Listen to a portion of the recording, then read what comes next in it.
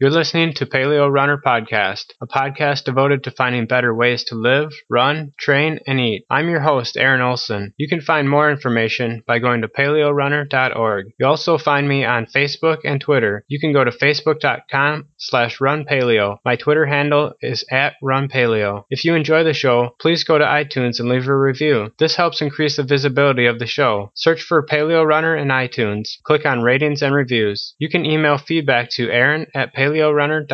If you downloaded the show through iTunes and are listening on an Apple device, you can follow along with links and chapters. Today's podcast is brought to you by audible.com. Get a free audiobook download by going to audibletrial.com/paleorunner. Over 100,000 titles to choose from for your iPhone, Android, Kindle, or MP3 player. I just finished listening to The Willpower Instinct. I found this book really interesting, and I've been using the methods in the book to enhance my daily activities, including running and just helping me become more productive. Just by getting your free audiobook, you're going to become more productive. I listen to 2 to 3 books a month just while I'm driving in my car or out for a run. The great thing about Audible is that if you don't like the book, you can actually return it for a different one, and I've done this several times. Go to paleorunner.org and click on Audible at the top of the page. My guest today is running coach Eric Orton. I first heard about Eric after reading Chris McDougall's Born to Run. In the book, Eric teaches Chris McDougall how to run with proper form and eventually coaches McDougall to run a 50-mile ultra-marathon in the Copper Canyons of Mexico with the Tarahumara Indians. Eric's approach to training has been featured in Men's Health, Esquire, Men's Journal, and Ski Magazine. He's the former director of fitness at the University of Colorado Health Sciences Center. He's a certified functional training specialist, a certified sports hypnotist, and holds coaching certifications in both USA Triathlon and USA Cycling.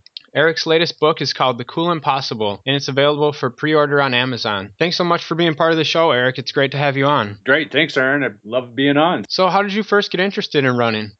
Oh man, I was always an athlete. I mean, my earliest memories are, running in the playground, and I actually was a football player, real early on. So, ironically enough, I was a running back. So running and sprinting and the whole athletic background was really kind of with me from day one and as early as I can remember. Okay. When did you start to get into the longer stuff? Yeah, I played college football, and then after graduating, moved out to Colorado, and one of the best decisions I ever made. And when moving out west, I just kind of was looking for kind of how to take my athleticism to post college and what that's going to look like for the rest of my life, and really just kind of got caught into the whole endurance world of Boulder and Denver, and just really started loving being out in the mountains all day running. So it was I don't know, just one of those kind of life-changing moments for me. What were there differences that you saw between how, as a football player versus a distance runner doing these longer distances? What kind of things drew you to that longer distance? Right. Well, ironically, my background in sprinting and kind of the faster twitch type of running and training really helped me to develop my system and run technique and a lot of my run philosophy for endurance. And I think a lot of times we try to separate the two, and rightfully so from a training standpoint, but there's a lot of principles that we can take from either and apply them. So my background really, I think, allowed me to see things a little differently that really helped. Okay. Can you talk a little bit about how you got Chris, talk a little bit about how you and Chris McDougall met, and how did you get him to eventually run a 50-mile ultra when he came to you? He was injured, right? Absolutely. Well, he came to me to do an article on my training here in Jackson Hole, and we met in Denver, and he was coming off his first trip to the Copper Canyon and had just his first article in Runner's World had just come out. So he brought the first article about the Tarahumara Indians with him for our meeting, and I was so excited about that because they're quite an inspiration for me and my ultra running career. And so I was trying to pick his brain just as much as he was trying to pick mine. But ultimately, we planned to meet for 2 days in Denver. And after that first day, it became quite obvious to me that he was really bummed out about his running and really wanted to become a runner. So I really went went back to the hotel that night and ripped up my script for the next day and just devoted that next day to teaching him how to run. And that's all we worked on. And that day culminated with us sitting on the golf course green at City Park in Denver and kind of devising this idea of going down to the Copper Canyon. And that was really the beginning of Born to Run, the whole process. So about a month later, he called me and said, "Hey, let's do it. Will you coach me?" And that's kind of how it all got started. Okay. It sounds like a lot of your training is directed towards getting the proper form first, getting some of those neuromuscular circuits to fire in the proper way, and then adding distance later. Can you talk a little bit about your approach to training? Yeah. And talking about that and using Chris as a good example is I look at all of that. And for me, there's kind of a three-prong approach that you have to look at form, you have to look at strength, and you have to look at the actual cardiovascular training or the running foundation of the actual training. So run form is obviously very important, and there's a lot of chatter now about, is there a right way to run or is there a wrong way to run? You can find studies that prove one way or prove the other, but what no one's talking about and what I feel is the most important element is how good form really makes you feel and how it creates muscle equilibrium, and it actually becomes a form of strength training while you're running. And no one talks about that, and it's something that can't be proven necessarily, which is what everybody wants to do.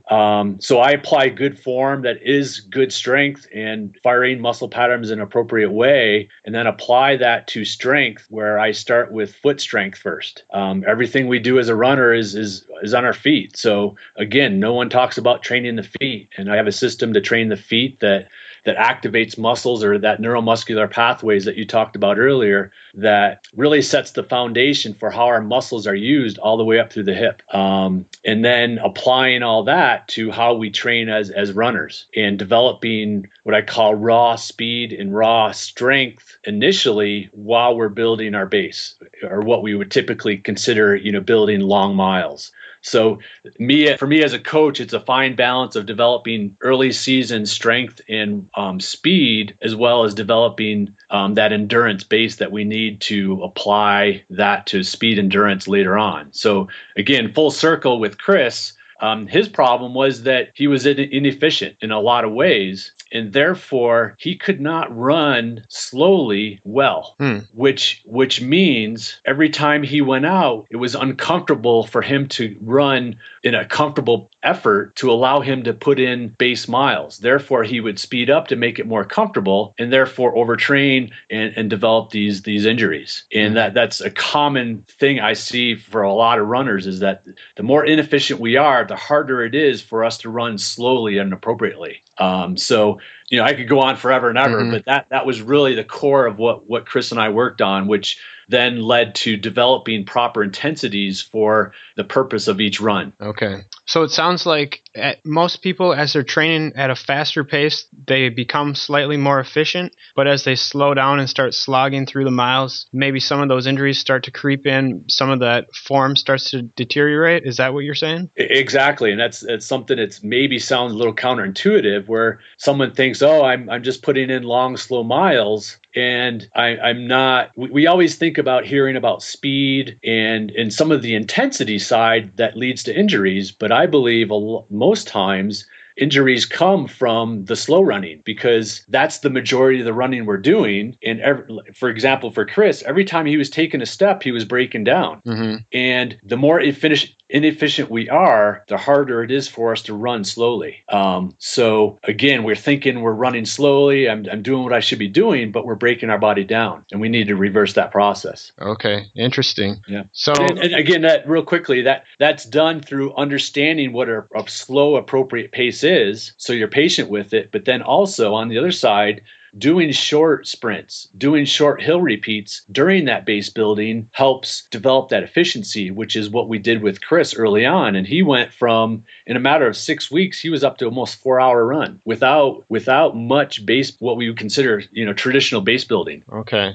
So how does mileage play a factor here? You said within about 6 weeks, you got him up to a 4-hour run and injury free. Right. And is that like one run a week? Is he doing that every day? How does mileage play a role in your program? Yeah, where it gets tricky from a coaching standpoint is that it's really hard for me to give a general answer because everybody's so different. Mm-hmm. With Chris, would I have had to have done it a little bit slower and had more time? Absolutely, we didn't. But it also went to amplify the effects of instituting sprints and hill repeats and strength runs early season that helps develop that foundation.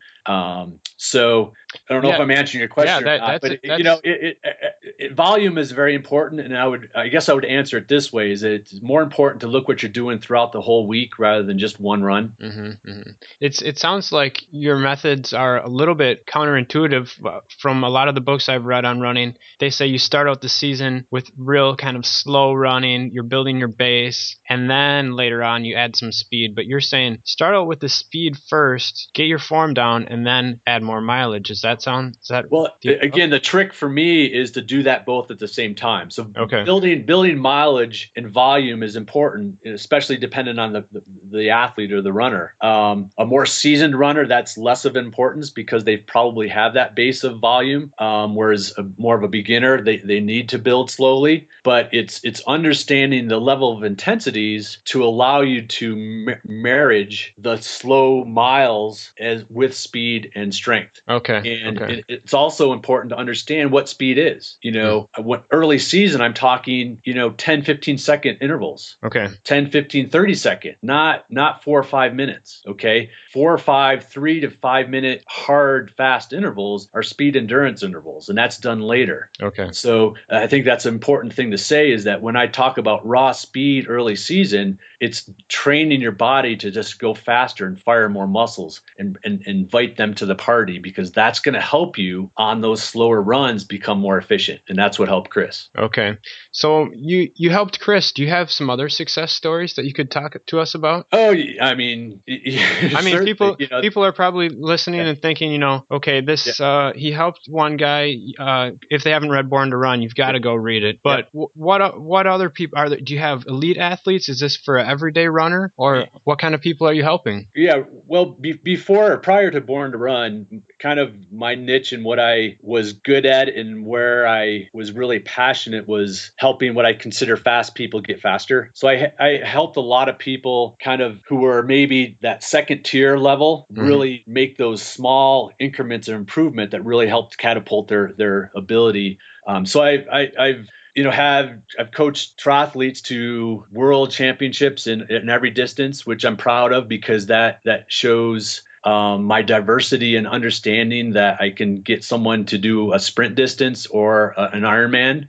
And that translates over to now ultra running, where, I have people training for short trail races all the way up to 100 miles. And I've had great success with that. So that's prior to Born to Run. I was really helping kind of the sub-elite athlete really improve and take what they have and really make that next leap. But then since Born to Run, I was in a unique situation where I had, literally thousands of people who really identified with Chris. And I can tell you, I get an email every week saying, hey, I'm just like Chris. How can you help me?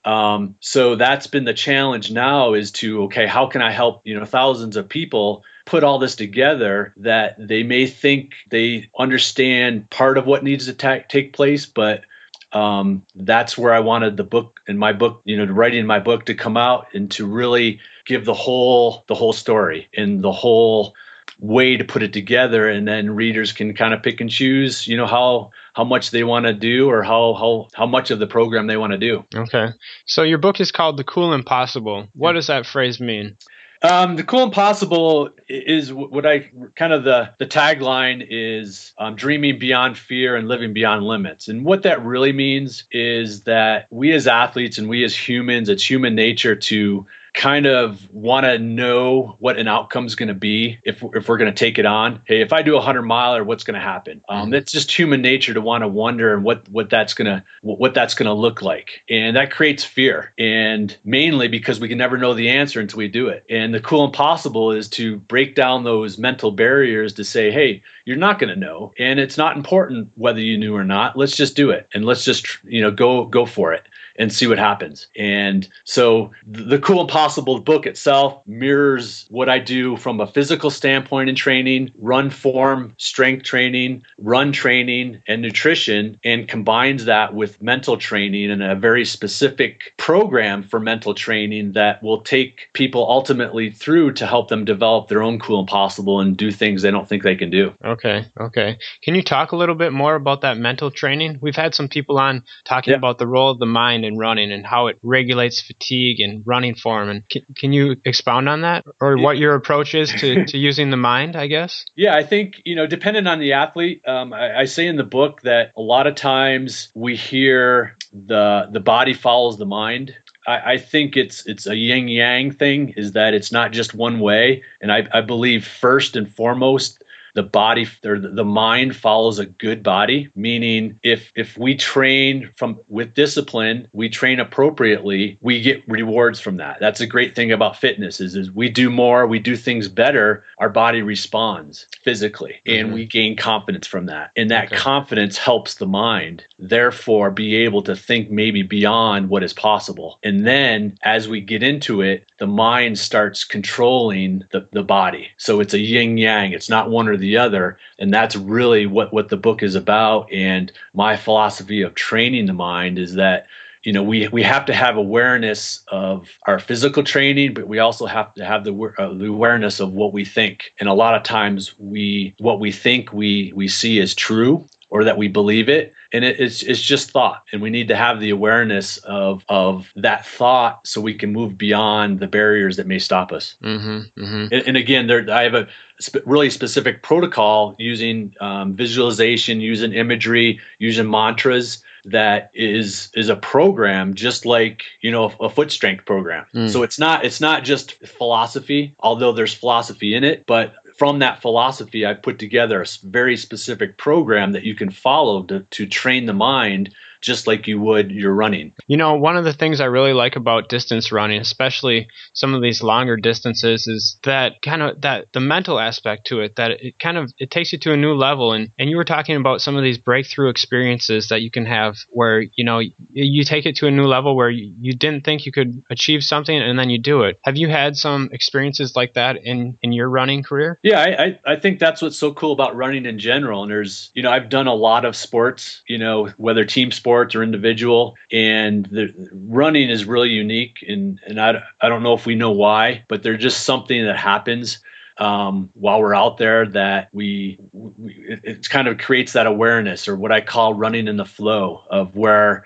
we just have that conversation with ourselves, and it just creates possibilities. And I think that's what's, again, so cool about longer distances, that you have that time to spend with yourself. So, I literally can have that experience anytime I want. And, that's what, I've had, whether it's racing or just having adventure runs in the mountains. It's really no different to me. I've had, that's really where my creative process comes out, and how I can express myself. And just from a personal standpoint, that's where I feel most creative.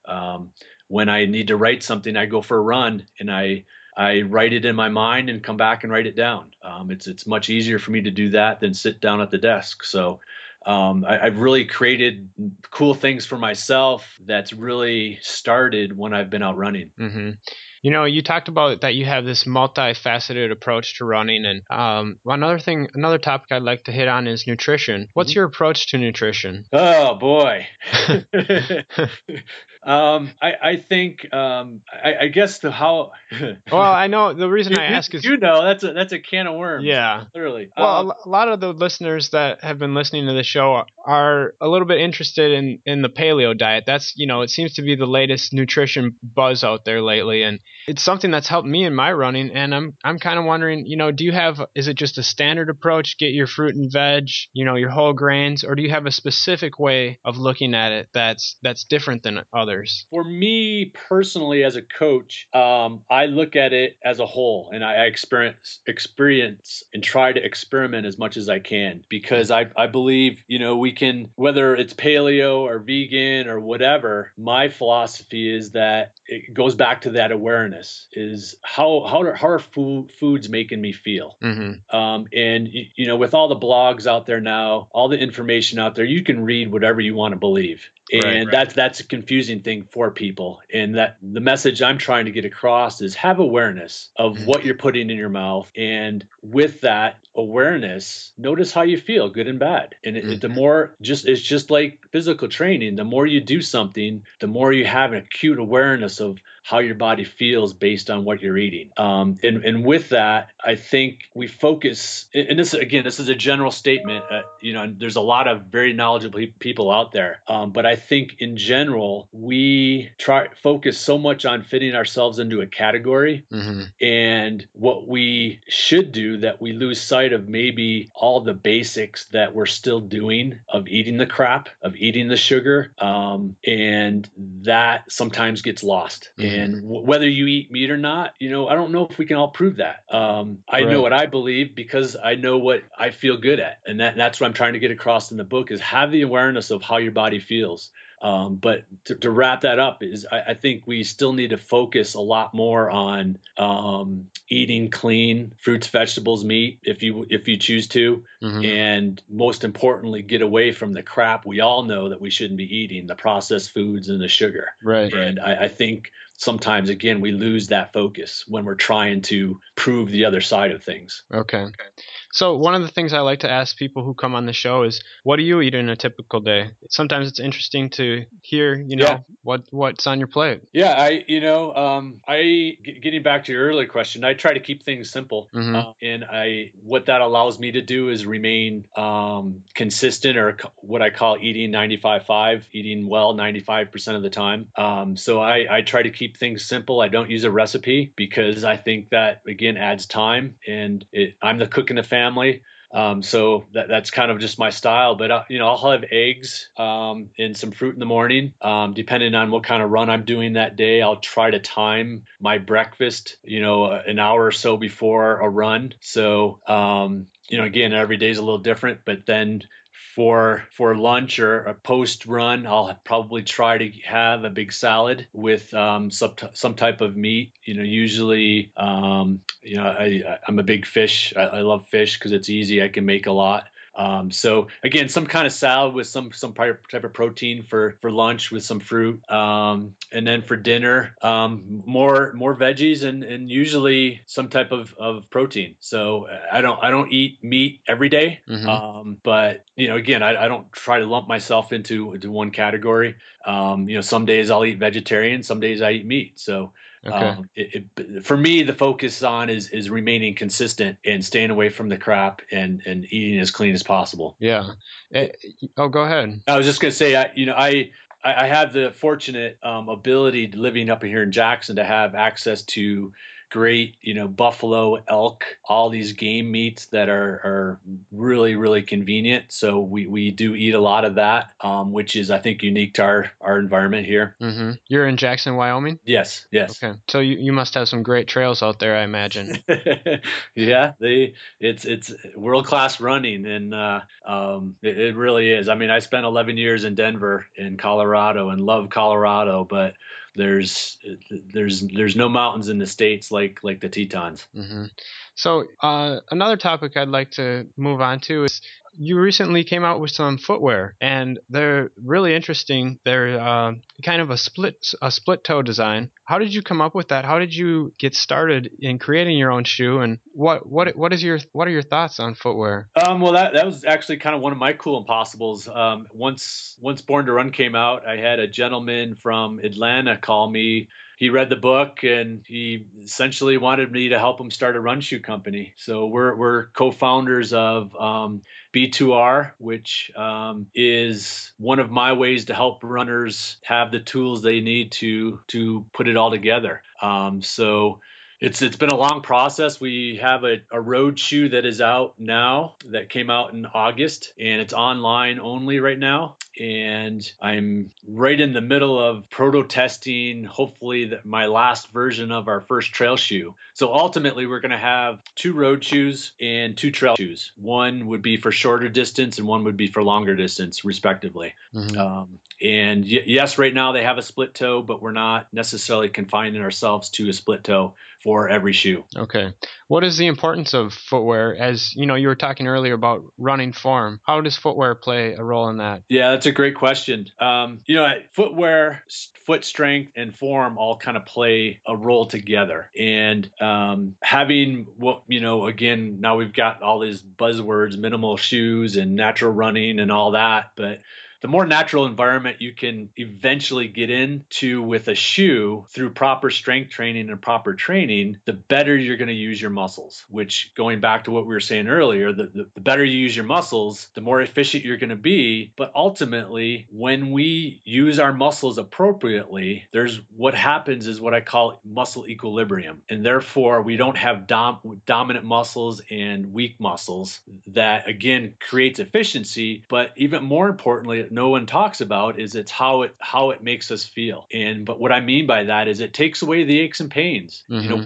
We don't as runners need to have tight hip flexors and tight IT bands. I think we get somewhat brainwashed that's just par for the course, that we're a runner and the more I run, the tighter I'm going to get.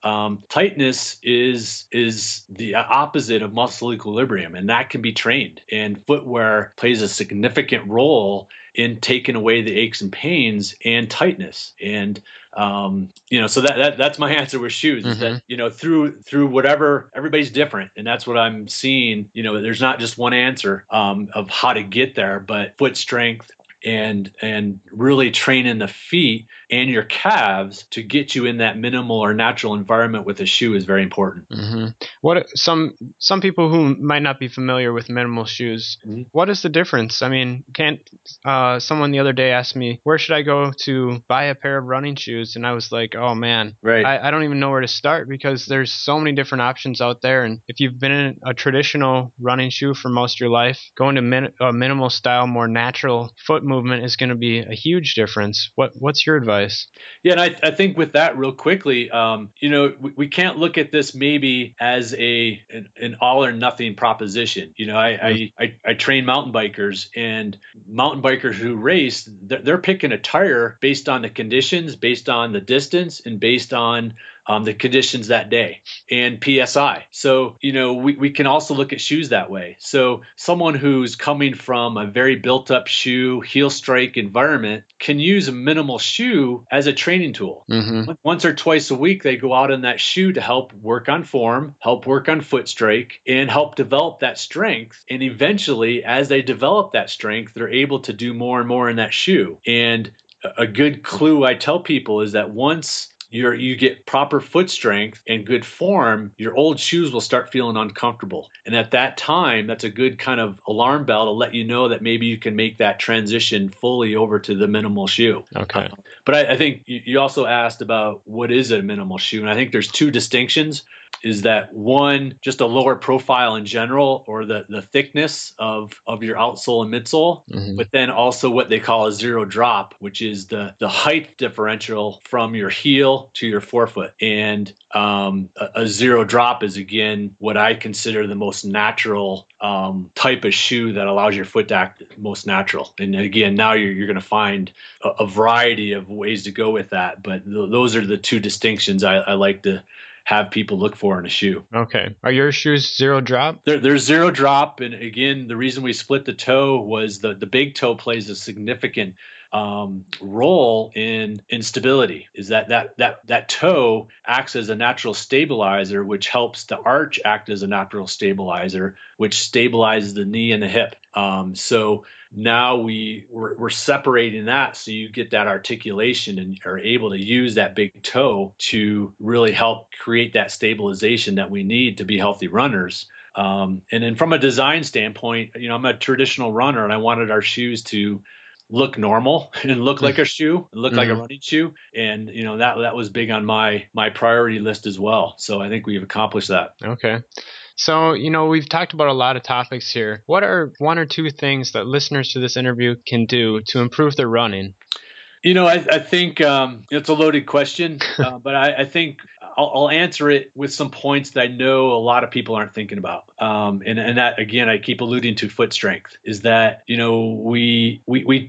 we know strength training is good for us, and we have muscles on the bottoms of our feet, and nobody's training them, and we can train them. And it's so powerful and so potent, and such a performance enhancement that I really, that's my passionate message, is to get people to start thinking about training their feet, just like we know we need to train our core. You don't have to convince someone how important training their core is. Whether they do it or not is another thing, but it's my passion to get that message out there that our feet are just as important, if not more, than everything else in our body from a running standpoint, and we need to train those. And then again, going back to what we talked about, Chris, is that really understanding intensity and how important building a strength foundation of sprints and hill work can be for any type of runner. I hear it all the time. I'm not competitive, and I'm not a racer, but I want to run healthy. Well, you should still do sprints and hills. So, again, I just really answer it by what we talked about earlier. Well, Eric, it's been great having you on the show today. Where can people go to find out more about your methods? Yeah, well, again, my reason for putting the book out was to really get everything I've done the last 20 years out to thousands of people that have been asking me for the last 3 years. So the best form is going to be The Cool Impossible, which comes out May 7th. The book tour information, and my blog are all on thecoolimpossible.com. If they want to know about the shoes, they can go to born2run.com, and that's with the number 2. So okay. Born to Run. Okay, great. Yeah, I'll put a link up to both those sites and to your Amazon, a link to your book on Amazon in the show notes. Awesome. That'd be awesome. Yeah, it's been a pleasure speaking with you today, and I think you've given our listeners a lot to think about. So thanks so much for being part of the show. I really appreciate it, Aaron. Thanks for having me. You've been listening to another episode of Paleo Runner Podcast. To find out more information, go to paleorunner.org. You can also find me on Facebook and Twitter. Go to facebook.com/runpaleo or find me on Twitter with the handle @runpaleo. If you enjoyed this podcast, please go to iTunes and leave a review. Thanks for listening.